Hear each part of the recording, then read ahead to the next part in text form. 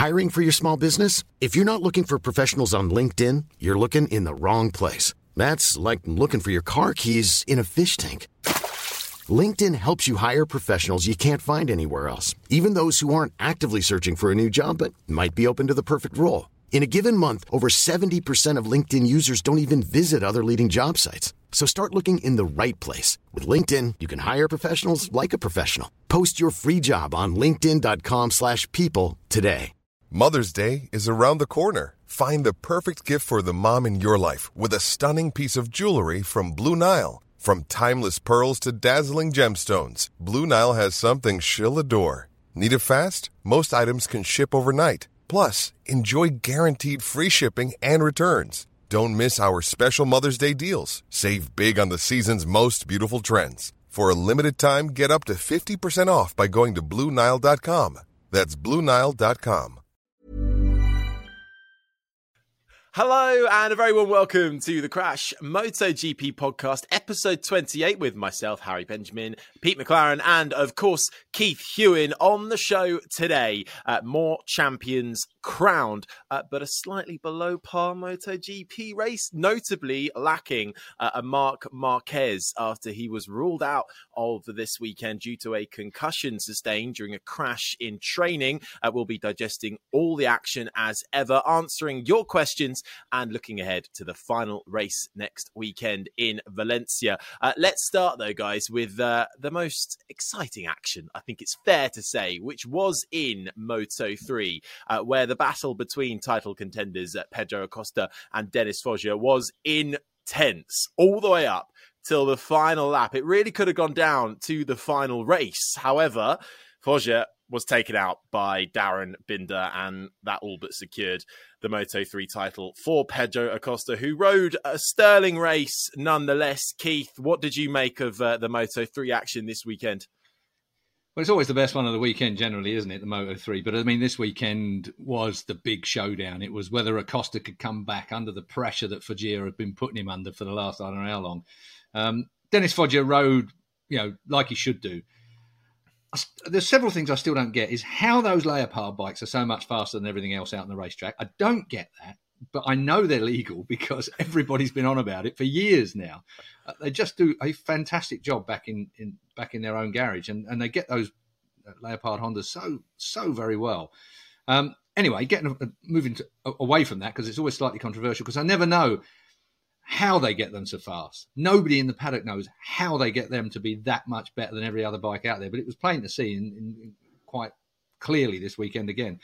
Foggia, very, very unlucky. Darryn Binder came in hot right at the very end of the race, took him out, and Garcia out as well. Now, it's always difficult when you're watching a race and you're commentating on a race. You make a fairly snap decision on seeing it just once. Quite often, when you're commentating, or if you're a pundit back in pit lane or whatever it might be, you've seen it on a tiny little monitor and you're having a look at it.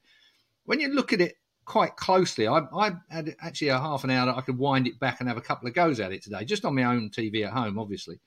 And it looked to me like Foggia just got out the throttle, just had to roll out the throttle very slightly to check himself up. And the fact that Binder was coming in so hot as well, the two things met them. Well, Binder was by far and away in the wrong. He torpedoed him at the end of the day. But there was just a little tiny bit of consequence that also had them coming together at the rate that they did come together, I feel, by looking at it again. It just looked like, Foggia just had to check up a little bit into that turn, and Binder coming in. The fact that Binder's got reputation for it, the fact that he got disqualified instantaneously, virtually, it's very rare that you get someone disqualified from the race, bang, right there and then. It was pretty soon after the incident that he got booted out of the results. And he deserved it. I mean, Darryn has got a name for that kind of rubbing. The amount of times, if we had £1 for every time that Darryn has been, dive bomb Binder, that's his name, Basher Binder. He's got all those. God knows what that's going to translate like when he gets into MotoGP next year. I mean, honestly, he's going to get it paid back to him with interest when they start, cutting each other up next time out. I think he's going to find it difficult. It'd be interesting to see how it works out for him in the first few Grand Prix of next year, whether he can tone it down or not, whether that extra winter You know, he just seems to have that kind of rush of blood to the head that his brother doesn't quite have. His brother is aggressive. You know, Brad is an aggressive rider and will take every possible chance that there's one there. But Darren just seems to put his toe over the line every single time. And really, I mean, he was lucky that, you know, Dennis is not the kind of guy, he's not, shall we say, a wallflower when it comes. And when Binder walked down to his pit, into his garage, I thought, shit, that is going to turn out bad.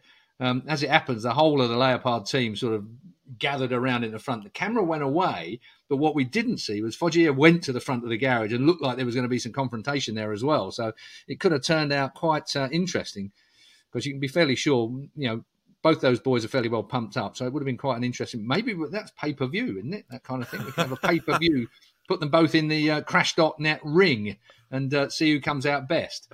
But either way, I mean, you know, one of the BT Sport pundits, the man himself, Michael Laverty, said that he ought to get a ban for Valencia as well. Well, I'm not against that in this circumstance. I'm really not. It's time that Darren Binder didn't keep making the kind of mistakes that involve other people. And there's been a few of them. There's a problem is, doesn't matter how long ago it was that he did the last one, you'll always remember it like it was yesterday. So he's got this cumulative effect of everybody, you know, rating him as a bit of a danger out on the racetrack. Remember Fanati?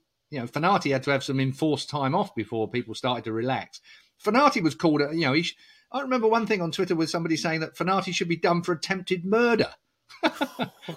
God, when he grabbed the front brake, you know, of arrival, there was such extremes, and I get the feeling that after this one, I mean, I haven't actually even looked at Twitter or social media, but it will be fairly inflamed, I think we can be sure. Well, I mean, there were a lot of questions and statements that came in when we put it out on the CrashNet socials. And I mean, I could pick any of them, but most of them, and Michael's is the first one that pops up, is simply, is Darren Binder ready to ride a MotoGP bike next season?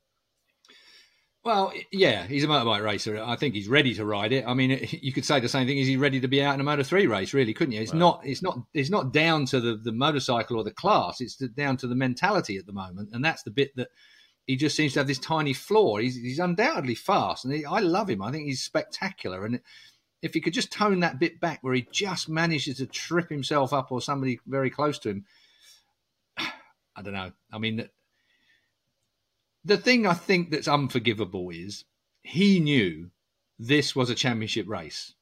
He knew this was a championship situation between Dennis Foggia and Acosta. You know, it's not that wasn't clear, and to take one of them out to make that impetuous move, he came in so hot. It was like a missile. You know, Garcia was coming across. You know, Foggia was, like I say, I think just rolled a little tiny bit out of the throttle at that point for whatever reason. And so the coming together was pretty inevitable in that situation. There's no way out. He's got one on the outside of him, so he's either going to take Garcia or he's going to try and get to the inside as he did. And in the end, he lost it and took out, you know, smacked into the back of Dennis. So, I mean, I think it's not the class, it's the mentality. Yeah, well, Leopard Racing were pretty damning of Darren Binder on social media. They released a statement which says, "We didn't want Darren Binder's presence at the box because it is obvious that after deciding Dennis Foggia's chances in the fight for the championship, it should be reasonable to think that the moment wasn't the right one. Darren Binder has thrown away all the effort and hard work of our team this year. It wasn't just a race incident. Thanks for understanding it. The most important thing is that Dennis is fine after the crash," which is the main thing. But you can see them, as you could see on the TV screens, wherever you watching around the world, they were not happy, were they, Pete? What did you make of the fallout from the Moto3 action? Because up until that point, it was a really, really good race. You couldn't call it at all. You couldn't. And, you know, Acosta was back to the Acosta of the start this season, wasn't he? He was looking fast and confident and cool-headed. There was that one moment where he sort of looked over his shoulder. I don't know whether he missed a gear or something, and a few people went by. But other than that, it was, well, this is the guy that we expected him to be throughout the year and went away for 6 races. But yeah, he was looking great. There'd been that that little cheeky mind games thing in warm up where he'd given the wave to Foggia and tapped his rear wheel at the practice start. So you knew it was all sort of set up for a big head to head between them. And we were just denied. It came to an end one lap early, didn't it? It would have been great, and it was a shame for Acosta as well because it took away a bit from his celebrations, didn't it? Because everyone was sort of caught up in what had just gone wrong with Binder and Foggia when. But having said that, you could see for the relief on Acosta's face. I mean, from what he's been through, he was just happy to get it over the line, wasn't he? And I think it would have. Let's face it, if he had lost the title this year, having had such an advantage and been so strong at the start of the year, it would have been a really, really big sort of setback for him. So, he's done the job now. This is his only season in Moto3. He's off to Moto2 next year. Foggia is staying and we'll try again. So, let's see what happens. But as far as the fallout, of course, whenever something like this happens, you get the super license question, don't you? Should there be a super license to get into MotoGP? Is Binder ready? Pecco Bagnaia kind of did support it, but I think most MotoGP riders, it's too difficult to put numbers on these things of when a rider is ready to come into MotoGP, and it's more rider by rider seemed to be the general impression. Jack Miller was quite strong in defending Darryn Binder. He was saying, well, look, we all make mistakes. He said to Joan Mir, how many times have we bumped into each other this year? So he didn't think, there's obviously the Dennis Onchu incident that we've had recently and the 2-race ban, talking about the punishment that Keith brought up and Michael Laverty's view. That's obviously fresh in our minds. And so you compare things to that. And, this was seen more, I think it was a racing mistake, if that makes sense. But as you're saying, it puts Darryn under so much pressure. Mir said, he's under pressure already because he's trying to justify this big jump to MotoGP next year. He's only had 2 podiums, both in Qatar. He hasn't been on the podium since.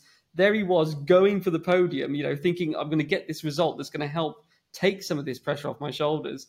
And, as he said, he saw Foggia in front of him. It's how you handle pressure. It's how you handle pressure. And now it's getting even greater, management are looking for. You can move forward a class to Moto2 and see the way that Remy Gardner and Raul Fernandez handled pressure. That's how you handle pressure. Like Remy Gardner is in a situation where the end of his season wasn't looking quite as bright, with Raul Fernandez stealing the momentum all the way through. And how did Remy handle it? In the way that you should handle it. Trying to grab in today's racing, trying to grab those last few inches into a corner is virtually impossible. There's nobody giving anything away. You're lining yourself up all the time, just trying to find where you can pinch an inch or a few millimeters if you're metric. It's one of them situations where Binder was a little over the top. It's more frustration, I think, trying to get to the front. He's not able to kind of wait. I used the Fanati kind of analogy a bit earlier on, or the example a bit earlier on, because Fanati was another one of those guys, mega talented, but couldn't wait. He was pushing and shoving to try and move himself into position. I don't know where it leaves Darryn. Not a popular man around the paddock, I would suggest, and he's going to have to learn a lesson when he gets into MotoGP. I mean, he's going to have a winter off. He'll reset. He'll be a few months older by the time he comes back into what he's got to do next year. And the team around him will be trying to keep him under control a little bit as well. There'll be a fair bit of whip cracking going on. And I dare say his brother, I mean, I'd like to be, when the old brothers sit down for dinner, it must be a very interesting conversation. Like, hang on, bro, what are you doing? Yeah. Well, actually, Keith, so it turns out, Petrucci got taken out on the first lap. It was by a factory KTM rider. And we don't know exactly which one, but it could be that both Binder brothers were a little bit naughty.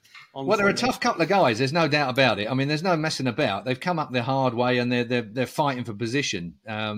Brad must be frustrated at the moment because it hasn't gone. KTM have sort of, their development slowed down. Their whole progress has slowed down as well. So there'll be a fair bit of frustration at this time of the year.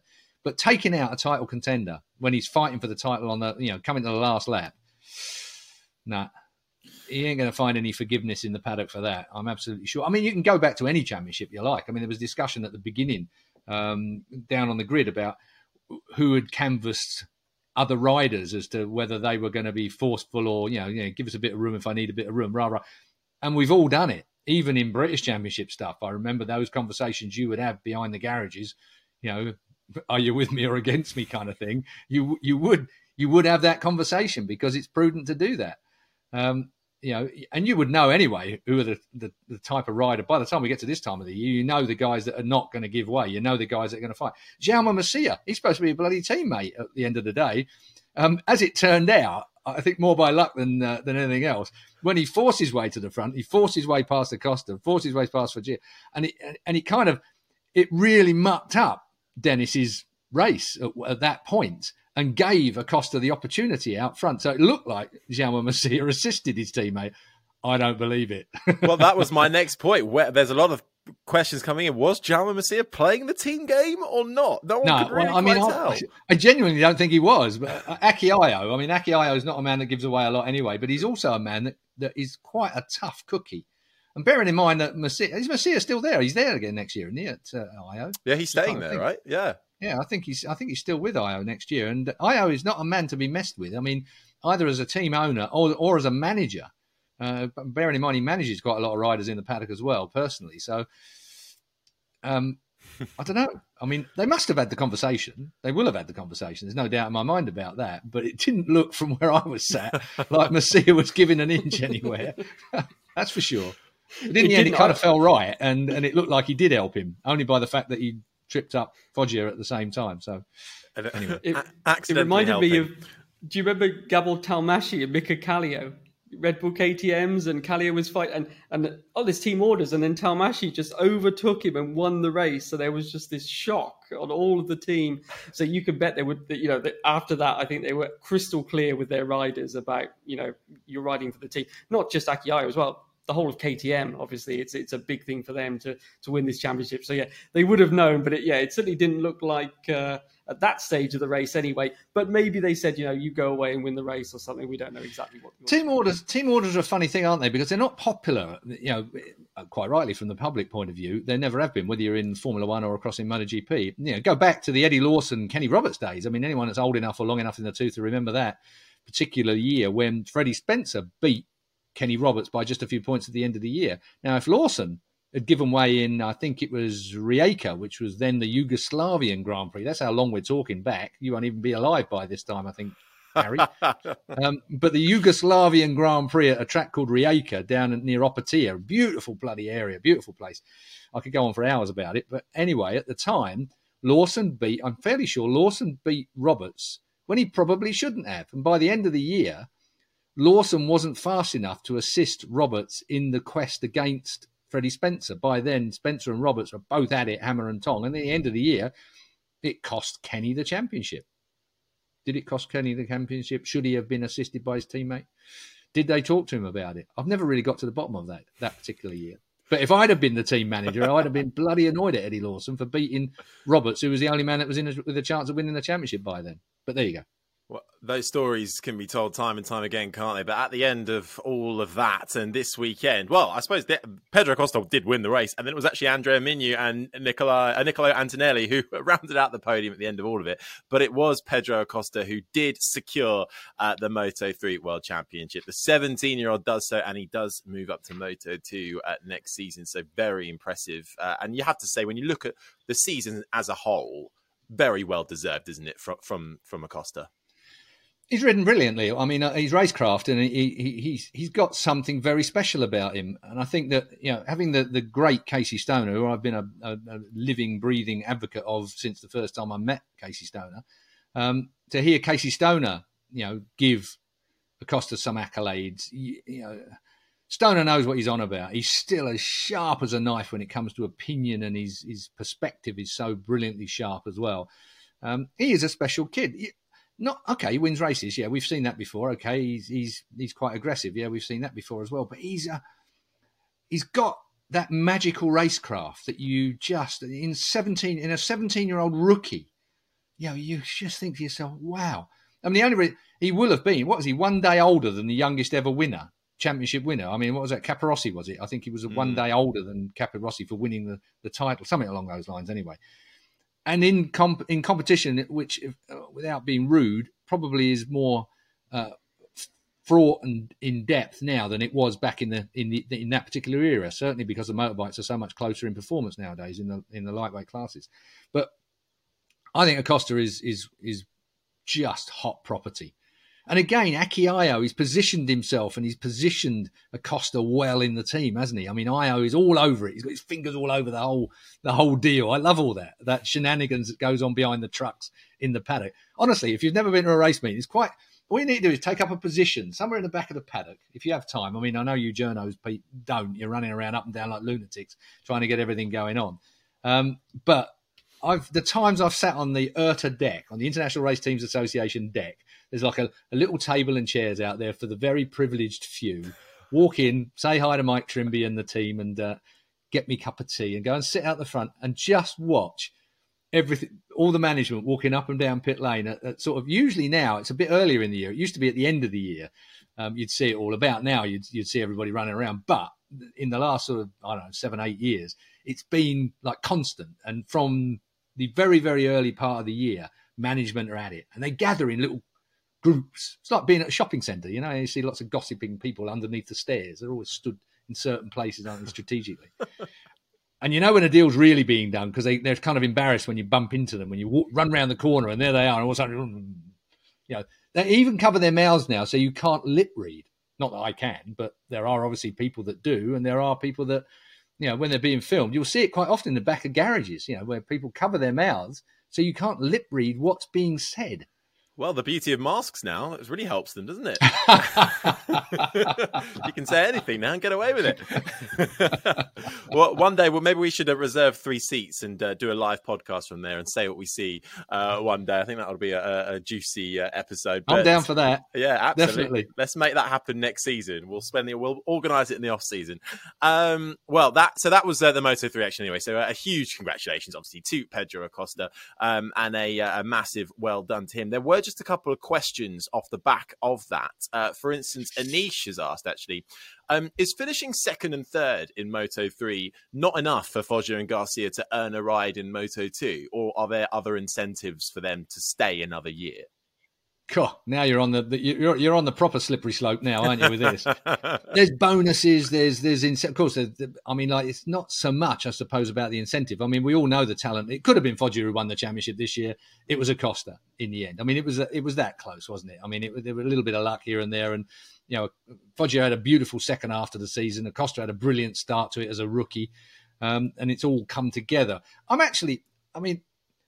still have no understanding why we end our season at Valencia. Horrible little Mickey Mouse kart track. Great from a spectator's point of view, but it's going to be freezing bloody cold there. It's probably going to be raining.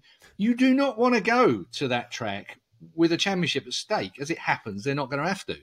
And as it happens, Acosta is going to be pretty sharp around there anyway. So it would have been quite a tough one anyhow for Foggia. But the point being is that you get to the end of the season, go to Valencia, and everything is on the times we've seen it. And the tiniest of mistakes at Valencia, you pay, bag loads for. But getting back to what you're saying, the incentive, the money. There's big money, of course, in bonuses, from your leathers manufacturer, your helmet, your boots, whatever the situation is. There's bonuses from the team. There's bonuses from side sponsors and the like as well. So financially, you want to be, second rather than third rather than fourth, because fourth is like dropping off the edge of a cliff when it comes to payments.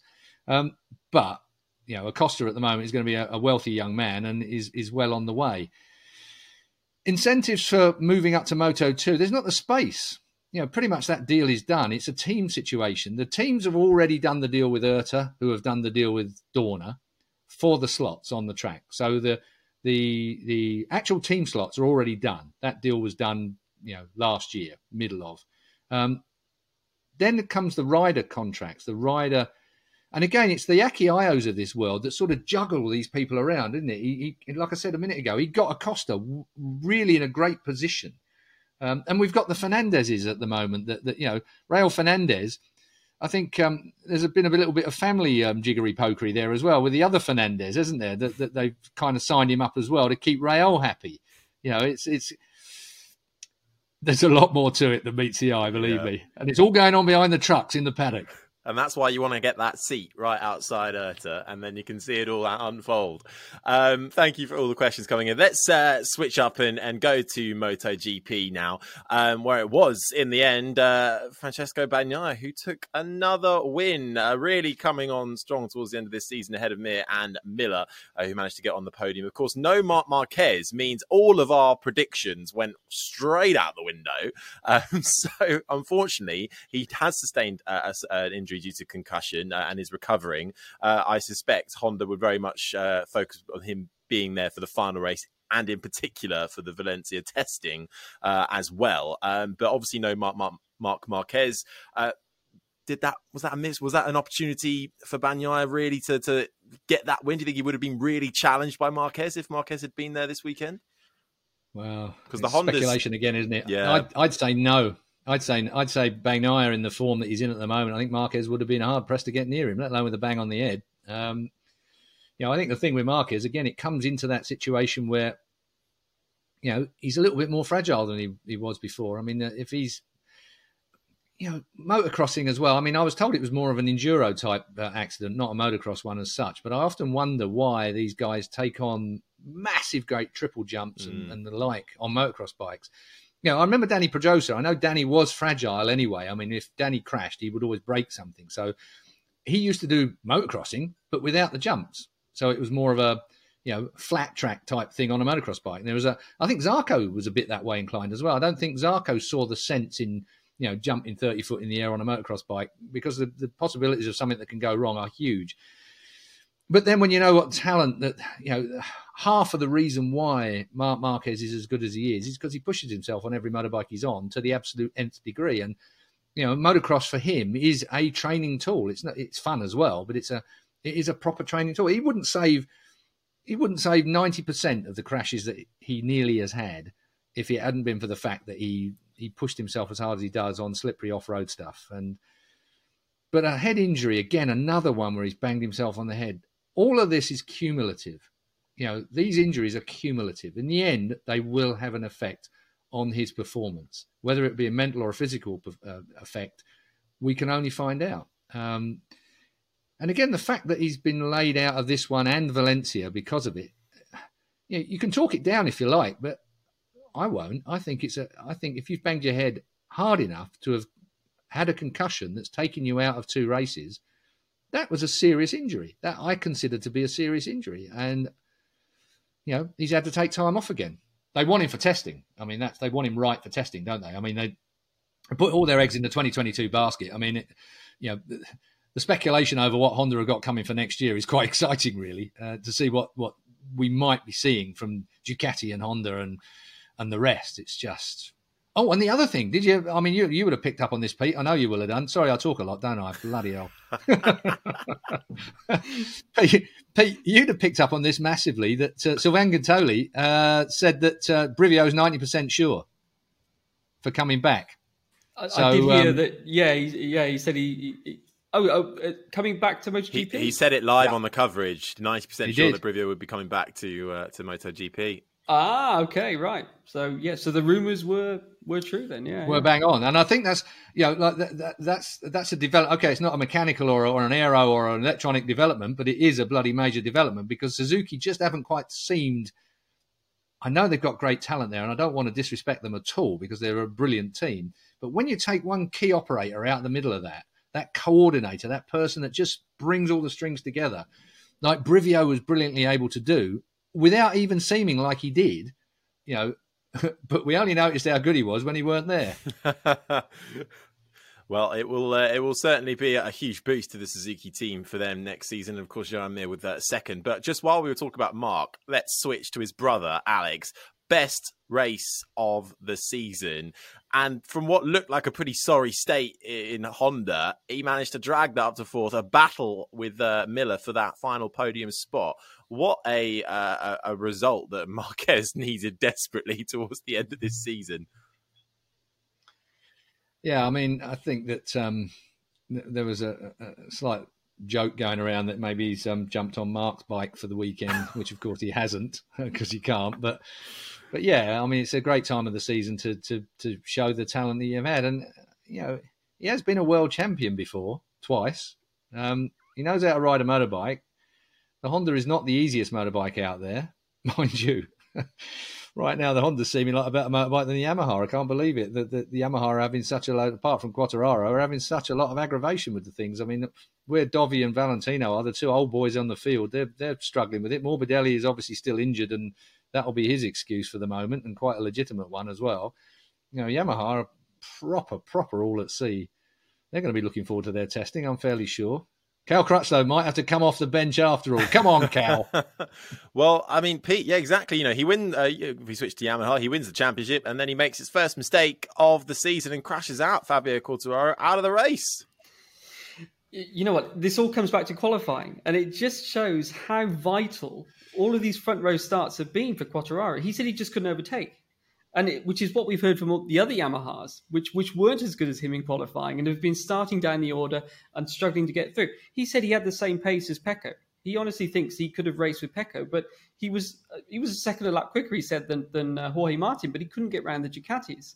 And then it was just, as you say, the mistake was just, he knew he was going a bit wide and he tried to turn in anyway, and down he went. But yeah, he was pretty clear that, Yamaha, they need to focus on the engine because they need more power. He said, look, the chassis we can update during the year, but the engine, as we've said before, is fixed at the first race. So they really need to make a big push on that because he said, if you don't qualify well, he said, bye-bye to the podium, bye-bye to the race. So, yeah, I think it was interesting because, we saw him struggling so much like the other Yamahas for once. Maybe we should just clarify that a little bit, Pete, and elaborate on it if you like. I mean, the point being, when you race a motorcycle, when you're going into qualifying, when you're going into a lap on your own, with MotoGP, you don't really need a slipstream. You don't really need a marker in front of you when you know where you're going and you've got your data and everything sorted.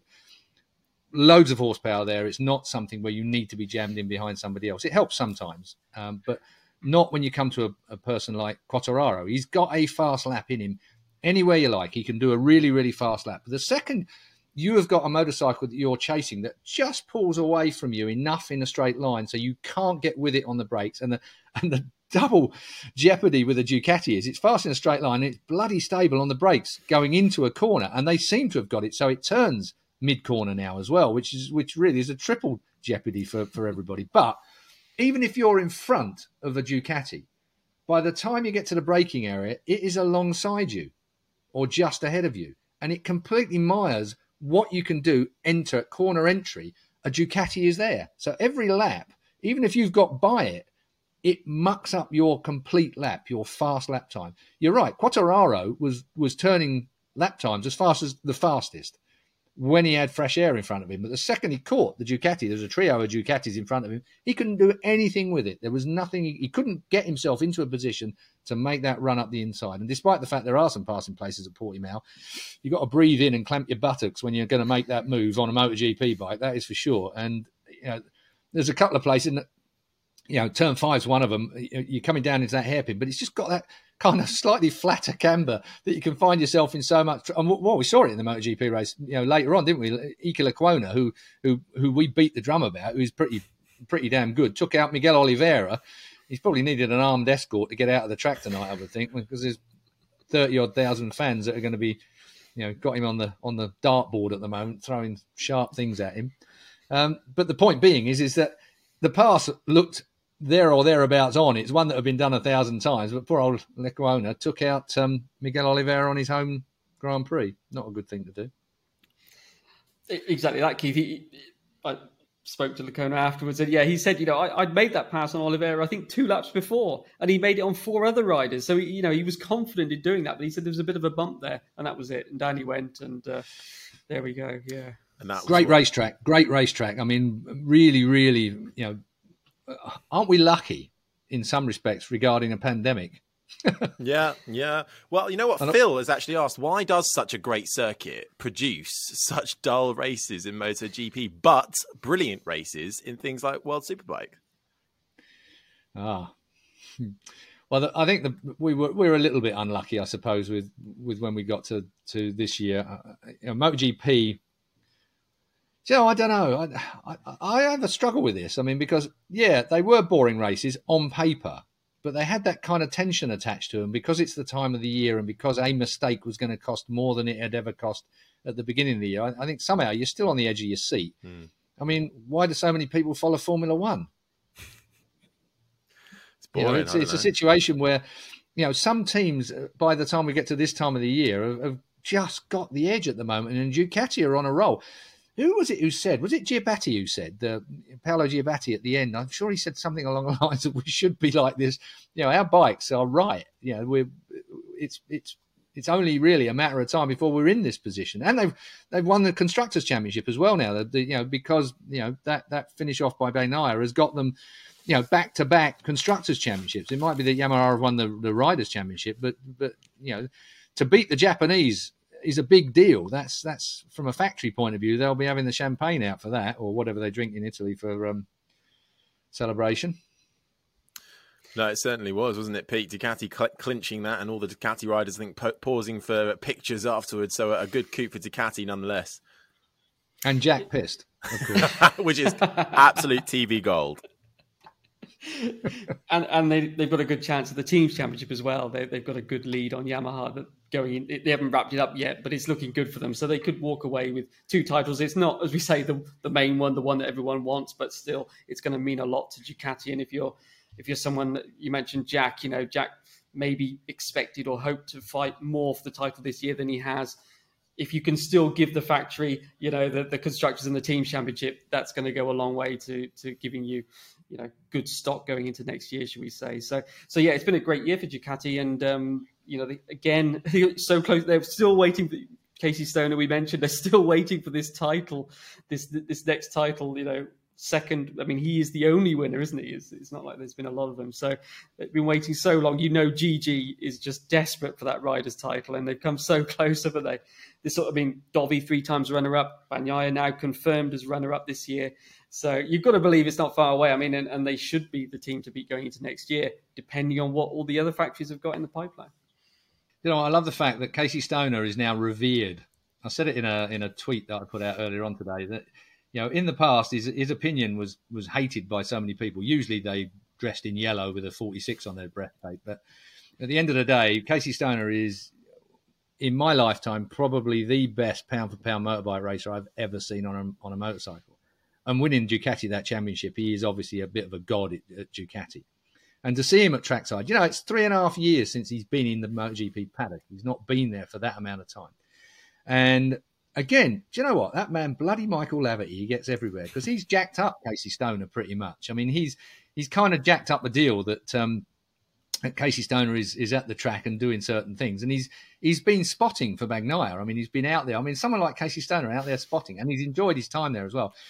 To give you a little bit of a heads up on that, of course, Casey Stoner was really good friends with Chaz Davis and the Davis family. Spent a lot of time with them in Wales and so on and so forth. Michael Laverty's married to Chaz Davis's sister, so it's a typical situation where it's fairly close knit in our fraternities. And Michael's put together Casey is going to be at Valencia as well, and he's going to be working for the good old TV station at BT as well. So I mean, that's all down to bloody Michael Laverty. Does that bloke actually sleep? I don't think he does. I think Michael Laverty must. He must. I'm still convinced there's 3 of them. We used to say it about Freddie Spencer. You just unhook another one in the back of the truck and send him out to do his stuff. But I think Laverty's the same. Plug the other ones back into recharge, and out the next one goes. Change the chip. Yeah. On Ducati, and obviously we saw if you were watching the English coverage, Jack Miller very joyful on the coverage as well, beer in hand and having a good laugh. I was very happy with his 3rd place. But we've had a question coming from Barani Prasath. I hope I pronounced that right. Jack Miller seems to struggle always a little bit more on race day when compared to Fridays and Saturdays. Why is that? Might be coincidental in some respects. I mean, we had the weather was quite still today. The track was warmer today than it had been, and he had a lot of tyre drop off as well. He started to manage it in the middle. I mean, I was interested to hear what he had to say about that. It caught him by surprise, the amount of drop off that he had mid race, and that he had to sort of back out of it a little bit. I think what we've got now, Pete, and you tell me what the riders are saying to you, but because we're qualifying for qualifying, free practice now you are, and particularly in MotoGP, not so much maybe in Moto2 and Moto3, well, not at all in Moto2 and Moto3 really compared with MotoGP. But in MotoGP, you are, the second you cock your leg over the bike on Friday morning, you are qualifying to be in the best qualifying session. So if free practice 1 is the best window of opportunity to put the fastest lap in for your 3 free practices that count towards which qualifying session you're sent to, you've got to be in the top 10. So you're using up time to go fast rather than using up time to get a good race bike. So quite often you're chucking a tyre at it and you haven't done the mileage on the bike. I mean, we saw that with, again, Raul Fernandez versus Remy Gardner. Remy Gardner and Sam Lodes had done the work on the hard Dunlop and knew that was the tyre that they had to use for the race. Raul Fernandez used the soft rear tyre, or the softer rear tyre, and it wasn't the one. That's what cost him the race at the end of the day. And it's because he wasn't able to put the mileage in that he needed to assess whether that tyre was going to hang in there for the full 23 laps. You know, in MotoGP, it's a 25-lap race. It wasn't, but it should have been a 25-lap race. And the point being is that a lot of riders early on and teams, if they don't hit the mark straight away, if they've not got that base setup, as soon as they get out on track in FP1, then straight away you're on the back foot. And if you don't go straight through to qualifying 2, there's only 2 places from qualifying 1 that elevate you into the possibility of the front 4 rows of the grid. If you finish, you know, if you're starting from the 5th row of the grid, your race is damn near over from the lights out. So you've got to qualify for qualifying. You'll hear the term said quite often, but understanding what that means to a team and what they've got to go through to get that done and get their schedule of testing done so they know they've got the right race set up. Really, really tight timelines, really tight time. I know we've got FP4, which doesn't count towards that, free practice 4. I have a half an hour session basically then to run what is a race setup, full tank, race tyres. But they've only got half an hour in that as well. So if they're a bit behind on what they've done in the 3 free practices and they're still trying to get a bit of pace out of the bike, mate, you're up against the cosh there. I mean, it doesn't matter how much of a factory team you work for or how many personnel you've got. You know, trying to get around all those jobs in those time frames, really, really difficult for MotoGP. Really tough nowadays. And Keith, just hearing you explain all that, and previously you talking about Casey Stoner, could you just imagine? I mean, this somebody who could just jump on a bike and instantly go fast. How much this whole closeness and this whole format that you've been explaining, I mean, it would have just suited him down to the ground, wouldn't it? Because he could have just popped in the fast lap almost instantly, whatever the setup, whatever the conditions, and then gone and worked on the race pace and everything else, couldn't he? I don't think I've ever seen a rider who could just instantly know the condition of a track, the bike, and just adapt to it. And I think this weekend he spoke to he had a press conference, didn't he? And it was very interesting hearing him say that the one thing he felt that was maybe different or special about him was that he wouldn't try to change the bike to him. He would always try to adapt to the bike. And that was always what it was about for him. How, you know, what is the strength of this bike and how do I get it from this bike? And not well, you guys have got to make the bike do what I want. Pride, I think he called it. He said, you can't have too much pride. You've got to be ready to change to suit the bike. And it would have been great to see him under this new format of pressure all the time for fast laps, because he could always just pull a fast lap out of nowhere. But the Ducatis, Jack Miller, I mean, I think Jack Miller at the start of the weekend, he brought up that very thing. He said, you know, I've been fast, you know, but it just hasn't all come together in the race. And I don't think he really knew why. Obviously, there's been different reasons. There was the front tyre choice in Misano, wasn't there, that sunk both Jack and Pecco. So that was that. But yeah, amazing. I mean, Miller's been off the podium since I think it was Catalunya. It's about 9 races ago that he hadn't been on the podium. Amazingly long drought, given that he has been fast. He's been up there near the top, but it hasn't all come together. Well, for Pecco on the other side of the garage, he's just been like clockwork in a lot of these races recently. So yeah, that's what Jack needs to solve, isn't it? He needs to get rid of that inconsistency. We've heard him complain about some of the tyres and problems there. Is it the tyres? Is it something else? You know, who knows? But he's going to have to iron all of this out if he wants to be fighting for the title next year, which is what Ducati will expect of him. There's always something, isn't there? I mean, look at Suzuki. First time that Mir's got himself on front row this year. Yeah. You know, there's always something that you've got to find. There's always something you've got to do. I mean, Mir, you know, rode a brilliant race on the Suzuki. I'm looking forward to Suzuki next year. I mean, out of all the teams, they've been a bit late in their development of that whole shot device. There's some great, you know, Rins was carrying a shoulder camera at the weekend. It was absolutely outstanding. You could see them operating the bloody sit down device, the shapeshifter device for the just brilliant stuff. I mean, and we've got all that to look forward to next year. I mean, we could do a bloody 3-hour program just on the stuff that's coming for next year. Really, I can't wait to see what's going on. But back to Casey Stoner. Casey Stoner is the biggest loss to MotoGP that I can remember. Can you imagine what it would have been like for him against Marquez, for him against some of the guys of today? I mean, Stoner would have been just a bit special. And the fact he can sit there in a press conference on his own and effectively criticise riders for not riding around problems, I just love that. And that's a little bit of old school meets now. And I think that Stoner would have been your man still. He would have still been there giving it to him, but for an illness that obviously has troubled him even in the years since he left MotoGP. Fantastic rider. The biggest loss to MotoGP for me, as a rider and as a man. I love his honesty. It doesn't suit a lot of people. People call it whinging. One thing's for sure, though, the championships may have been decided in MotoGP and Moto3. It's all looking incredibly exciting for next year, as we've been saying since the start of this season, really. But let's touch on Moto2 as well. I know we've already skirted around the subject, but that championship does go down to the final. The gap is now 23 points. So Remy Gardner only needs 3 points in Valencia to be crowned Moto2 title. And it seemed like we've talked about tyres. People hate talking about tyres sometimes, but it did seem it was very crucial this weekend in particular. It just seemed like perhaps Raul Fernandez made the wrong call with that tyre choice. Do you think? Yeah, he did. And I think he knows that. That's why he looked pretty mardy in Parc Fermé at the end of it when he spoke to Simon Crafar. I think that he did know that. And I think that they just didn't expect it to be. I mean, he was fast. I mean, you see the way he was able to run into some of the corners, but I think crucially where it cost him dearly was that double right running onto the front straight. Every time Remy had got like yards on him, he was able to apply the power and it pushed forwards, which is what you want from a tyre, obviously late race.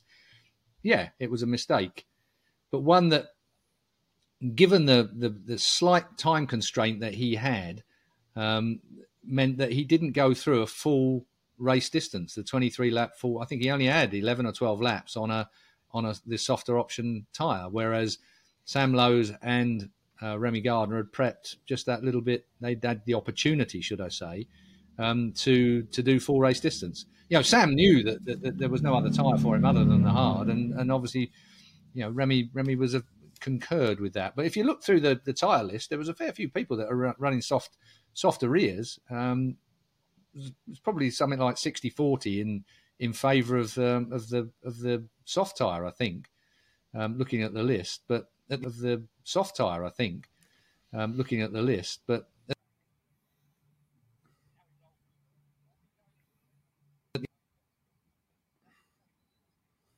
the end of the day, the championship contender had got it bang on dead right, and he's only got to score 3 points if Fernandez wins. So, Fernandez has got to push his luck around Valencia to win. And it is a track where, believe me, luck does come into it there. It can happen. And it's a one-line racetrack as well, pretty much. It's very, very hard to pass there. So it sounds like I hate Valencia. Valencia is a wonderful city and it's a great race meeting. But the track is not the one I'd want to finish the season on. It's, I'm quite looking forward to when we go back to Japan, Sepang and Australia and some of the classics that we need to be back at again. But to finish in Valencia, I've always thought is a real damp squib at the end of the year. What is a damp squib anyway? Yeah.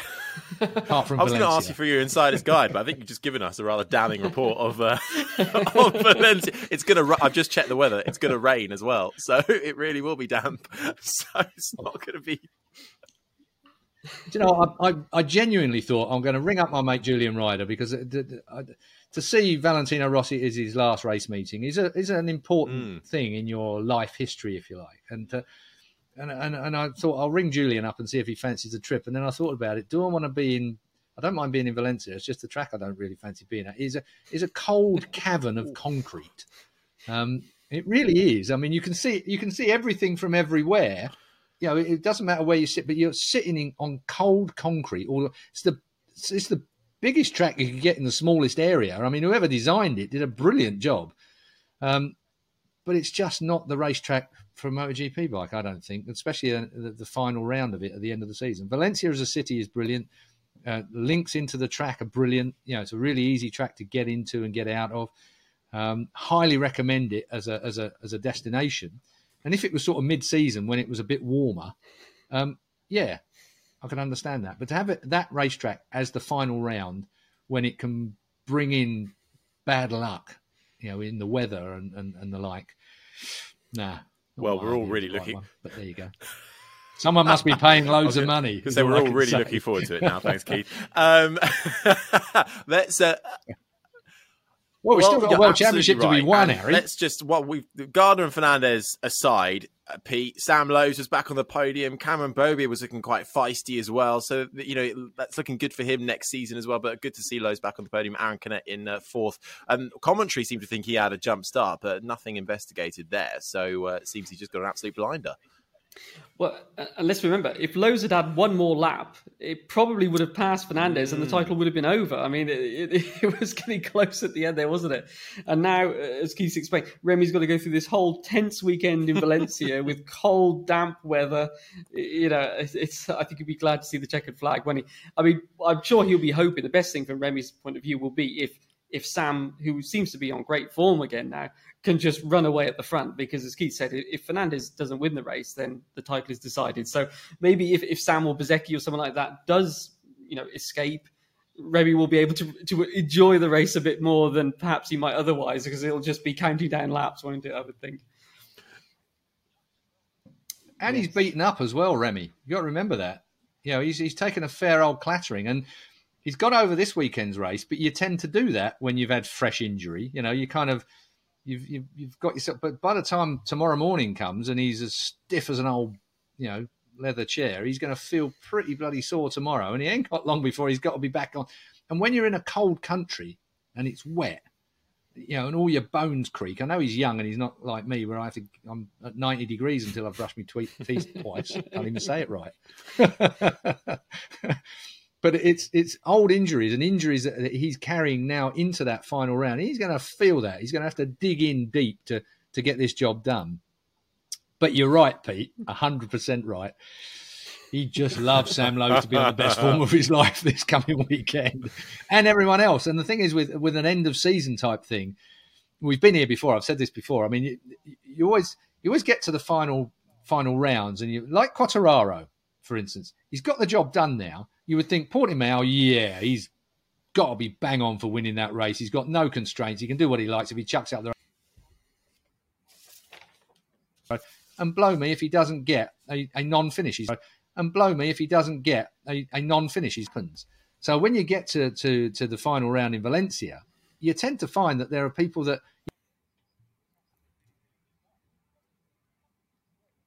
you get this mix-up that comes the final round, particularly with the weather being tricky like you think it's going to be, Harry. So I think that poor old Raul Fernandez he's just going to have to throw every bit of caution at the wind. And I think that throwing every bit of caution at the wind probably should have been done in Portimao. If he had a little, you can't really tell whether he just started to roll out of it a little bit. Just tried. He was close enough with 2 or 3 laps to go to stay with Remy Gardner and try and spoil his end of race laps, but he didn't. He took the discretionary route. It looked like. Thing is, again, he's such a great rider. You couldn't see how much he was struggling with the tyre. You can't with the great riders. They can feel it, and they know where the edge of it is and where disaster is about to come from. And so I feel that Fernandez was probably in a bit more trouble than we're giving him credit for with that softer rear tyre. So he wasn't prepared to push it any harder. And the problem is as well, when you've got a tyre that's dropped off, it's not just about grip forcing you forwards. It's about grip on the overrun as well. You can have an off-throttle high side pretty quickly in some of those hairpins if you're not real careful. And I think that was something that Jack Miller was talking about. I mean, he went back, he wound his engine braking right back. When he started to lose grip at the rear end, you know, you got too much engine braking and all of a sudden the thing's backing itself in, you know, violently. So you have to back off. It's like taking your foot off the brake rather than using it. Don't know. Valencia. Well, either way, both of the KTM riders will be making their step up to MotoGP next season. And Ben has asked, comparing both KTM riders, Keith, who would you say will suit the GP bikes more? Yeah, I mean, I'm not really into speculation. I have to say that it's bad enough when you know what they're doing. You know, you can get it so bloody wrong when you think you know what you're talking about, let alone when you don't know what you're talking about. Yeah. And I think that with that kind of speculation, you can't tell. I use the Quartararo analogy, if you like. Then I mean, he'd won one race officially, 2 races unofficially in Moto2. Didn't look to me like he was going to be the man for running a MotoGP bike. And look what happened when he got on it. He got on it and he really felt the affinity, that closeness with the bike. He and it were immediately friends. And you might find that again. Raul Fernandez has got a real talent. Has he got more talent than Remy Gardner? Has got a real talent. Has he got more talent than Remy Gardner? Wayne, good old dad, who I've known for years and has always banged the drum about how Wayne, good old dad, who I've known for years and has always banged the drum about how Remy is really good on the bigger and faster bikes, the stuff back in the day. So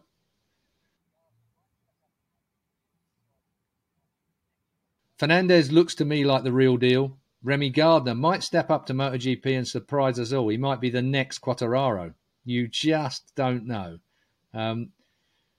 Remy, for me, has ridden better, has come better than I thought he was going to. And I don't think I was alone in that. I mean, that's not to be disrespectful to Remy, but he'd kind of thrown himself at the scenery a few times. He'd kind of tried very hard on motorbikes that weren't really quite the real deal. But of course, as soon as he stepped into that IO camp, it's looked good. And I think with the way that it's heading, I think Remy, they're both going to be real weapons. I think it's a superb deal for both of them and for the team they're riding for. I think we're going to have 2022. I mean, like, a friend of mine asked me 7 years ago when I first started getting back into MotoGP, can it really be better again next year? Can it get better than next year? Every year it has got markedly better, not just a little bit better. Every class, MotoGP particularly, has just got better and better. We were talking about qualifying earlier on. You could predict who the two were that were going to go through qualifying 1 straight into qualifying 2 every time. You could just say, yeah, it's going to be so-and-so and so-and-so. No problem at all. Because everyone under that wasn't on a motorcycle or wasn't up to the speed that the two guys that you knew were going to go through. Now, it's pretty much anyone in qualifying 1 can make their way through to qualifying 2. It's that tight. And it's going to get tighter next year. I think KTM have got to step up. They've got to make a step. They've lost since they lost concessions, they've kind of not gone that next step. And next year they're going to have to. And I think that will be the question mark for Remy and Raul, is how well they adapt to the KTM, which at the moment is not the easiest bike. It's not like the Yamaha, is it? Let's say, Quartararo and Binder and those kind of guys. And I think Ayko Lekkona was explaining this weekend, because of course he's going out to MotoGP. He's only 21. He's only a bit older than Raul Fernandez. He's younger than Remy, and he's already done 2 years and he's out. So he's explaining that the KTM is not an easy bike to ride, and you do need time to sort of understand it. He's run out of time. He's coming good now. Petrucci, his teammate, was saying that in his opinion, since August, Leccona's been the best KTM rider. I mean, that was quite a statement, but taking into account things like he doesn't have, it seems they don't have the same package at Tectoile they do at the factory team and things like that. But it just goes to show that the KTM is not an easy bike, and that will be a big thing as far as who is the best out of Remy and Raul, how well they can adapt to the KTM. But how lucky are KTM, Harry, to have two riders of that stature pushing each other to the nth degree. I mean, that's the key to a team. Brilliant. It is. Everyone's spoken about, is it unfair that, Leccona's been sacked off? So, when he's so young, but when you look at we've talked about it time and time again, the sheer amount of talent that there is coming up through the ranks. There's going to be sort of sacrificial lambs almost. It feels like that kind of sort of scenario here. But if their fight in Moto2 is anything to go by, it's going to be a very tasty one to watch next season in MotoGP as well. Right, we are running out of time, but there is enough time because we've already looked ahead to how depressing Valencia is going to be, Keith. So who are your predictions? Because I can tell you the title fight is going down to the final race because you two are both tied with 8 points coming into the final race. We don't need to worry about me, but I think it was unfair that Marquez, we should have redone them in light of the Marquez news. But give us your top three. Actually, you know what? I'm going to go first because I haven't been first in a while. So I'm actually going for a carbon copy of this weekend. I'm going Bagnaia, Mir, and Miller. That's my top three, and I'm locking that in. Who wants to go next? Who's ready? Silent. Okay, well, I was going to say, I'm going to go for Mir to win his first race of the season. Okay, yeah, I'll go with that. Oh, you know what? I was going there as well. He got the win there last year, didn't he? And he's arriving on form again now. So he's on a bit of a high there. I think Bagnaia. I think I'll go for second because he just seems to be fast everywhere. And I think because of the weather, I'm going to say Miller because I think if the weather's a bit dodgy, Miller will be up there. So he's my safe bet in case the weather should take a turn. Okay, go on then, Keith. Are you gonna stick with Mir as your winner? I mean, it's no good going with the same person. Otherwise, we're going to end up on the same points at the end. Yeah, of the, you two have got to have drastically different predictions. I'd rather lose than equal you. So I'm going to go Miller. Okay. Miller. I'm going to go Miller, Bagnaia, Mir. Okay. No Yamaha in there. No Yamaha. Well, yeah. Well, and my thinking behind that is it's a long way down to turn one, and them Ducatis, if they qualify well, are just going to disappear down to there, and there ain't going to be an opportunity for a Yamaha to get by once we get going.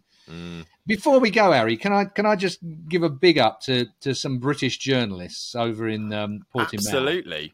We had a disaster. We're recording this on Sunday evening after the event, of course, and yesterday, in the traffic system outside the track, a police motorcyclist, First Sergeant João Fernandes, was sadly killed when he hit a taxi who had one of the journalists that we know fleetingly from the press room, Lucio Lopez, who's been injured, is in hospital, and hopefully he will recover and be okay. We don't know any details on him at the moment, but João Fernandes, the police sergeant, was killed in what was a horrendous situation when the motorcycle that Mr. Fernandes was riding, crashed into the taxi and caught fire immediately. And Lucio was in the car, and Simon Patterson, who you will have heard me mention, not perhaps quite as respectfully as I'm about to mention him, that's for sure. Simon Patterson was one of the first on the scene. He saw in his rearview mirror the car and the bike explode. David Goldman and Gareth Harford, who are Crash.net, I think they're contributors to Crash.net still photography, but Golden Goose, you'll know as the photography team, they were on site there as well straight away. And also there was, I'm just thinking, Jack Fearman, that was it, from Bike magazine was there as well. They were the four Brits basically managed to get Lucio out of the car. So I just wanted to say a big up to those guys. Simon Patterson ended up having to go to hospital through smoke inhalation and the like. So Simon, we're really proud of you. It's not often that we can talk about bravery in the press office, but on this occasion, brilliant job. Sad that the policeman was killed, but of course, thanks to you guys. I mean, we're really, really thankful that you had the balls, I think is what I'm saying. There are men that run in and men that run out, and I'm glad that Simon Patterson and his crew were the ones that ran in and did the good thing. So we're really proud of you, Simon. Absolutely, and all our thoughts are out there with you guys and everybody who was involved with that as well. That does just about bring us towards the end, but we'll be back in a few days' time for Valencia. But before I go, I just wanted to say that I discovered something on Twitter the other day. And it was to do with, I think, a World Superbike race that was held in Mexico many, many years ago at a bit of a dodgy Mexican circuit. Don't go there. And I'm not going to go into too much detail, but I had to take a screenshot because I watched the coverage of it, which was hosted by our very own Mr. Keith Hewitt. And I'm going to show it to the camera there. Look at that. The blonde locks on that. We'll get a better image if you're watching this. It's the jacket and the tie. It's the out. Yeah, why don't you dress that smartly for these? I really think we should have a strict dress code on here. Thank you very much. I look like I fell out a washing machine. I watched the entire 10 minutes. It was just so incredible to watch. And you should have put Julian Ryder up as well. Did you see that Julian Ryder and Chris Herring? Chris Herring was on that show as well. The man who was Patronus and Carl Fogarty, the Honda Britain bloody PR, and part of the Circuit of Wales promotion back in those ill-fated days. So it was excellent. But you know what I'm going to do? If you're listening to us, do go and check us out on YouTube, because I'm going to get our editors to edit in the video over this as we're talking. So it will be one to watch, absolutely. But for now, my thanks, as ever, to Keith Hewitt, Pete McClaren, and you, our dear listener. We shall return with you this time next week for more MotoGP chat to end the season. And you can keep up to date in the meantime with all the very latest, as usual, on crash.net. Any questions, send them in all the usual ways. Leave them in the comments section, tweet, Instagram, Facebook. Just search Crash MotoGP. And please do leave us a review. Lots of reviews coming in on Apple Podcasts after my call out last week, so keep them coming in. Really nice to see you enjoying the show. And we shall see you right back here next week from all of us. Bye-bye. Flexibility is great. That's why there's yoga. Flexibility for your insurance coverage is great too. That's why there's United Healthcare Insurance Plans. Underwritten by Golden Rule Insurance Company, United Healthcare Insurance Plans offer flexible, budget-friendly coverage for medical, vision, dental, and more. One of these plans may be right for you if you're, say, between jobs, coming off your parents' plan, turning a side hustle into a full hustle, or even missed open enrollment. Want more flexibility? Find out more about United Healthcare Insurance Plans at uh1.com. Hi, I'm Daniel, founder of Pretty Litter. Did you know cats tend to hide symptoms of sickness and pain? I learned this the hard way after losing my cat, Gingy. So I created Pretty Litter, a health monitoring litter that helps detect early signs of illness by changing colors, saving you money and potentially your cat's life. Pretty Litter is veterinarian developed, and it's the easiest way to keep tabs on your fur baby's health right at home. Go to prettylitter.com and use code ACAST for 20% off your first order and a free cat toy. Terms and conditions apply. See site for details. Planning for your next trip? Elevate your travel style with Quince. Quince has all the jet-setting essentials you'll want for your next getaway, like European linen, premium luggage options, buttery soft Italian leather bags, and so much more. And is all priced at 50 to 80% less than similar brands. Plus, Quince only works with factories that use safe and ethical manufacturing practices. Pack your bags with high-quality essentials you'll be wearing for vacations to come with Quince. Go to quince.com/pack for free shipping and 365-day returns.